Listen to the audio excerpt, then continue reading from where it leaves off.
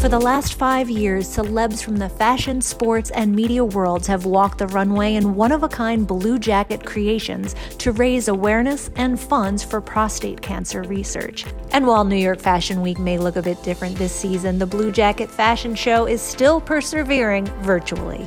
This is a Nick Graham. I feel great. This is one of the most comfortable things I've ever worn. It's an athleisure jacket by Michael Kors. It's pretty great.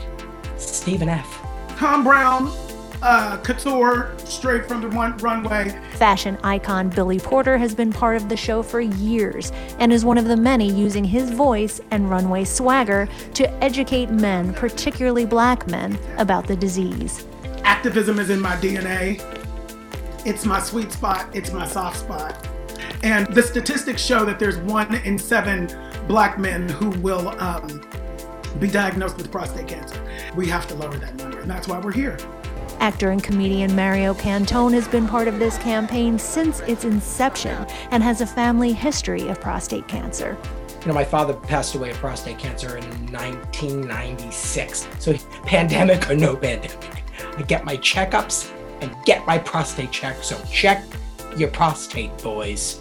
Bill Nye the Science Guy has walked every runway show. Last year, he became a viral sensation when he walked down the runway to Lizzo. Prostate cancer is a serious problem, but we can address it through science. Janssen Oncology, a part of the Janssen Pharmaceutical Companies of Johnson & Johnson, has been leading the initiative, using the funds to further medical research and advancements. We have actually delivered several first-in-class treatments across the disease continuum. But equally as important is that we continue to put more resources in developing and researching new ways to help prevent and intercept the disease in its early stages. Experts urge it's time to get over the stigma of prostate cancer and start talking about it. The American Cancer Society recommends beginning that discussion at age 45 for Black men, and for all other men starting that conversation at age 50.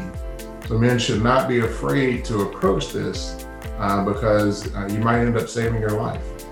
To learn more about prostate cancer and the Blue Jacket Fashion Show virtual event, visit pcf.org/bluejacket.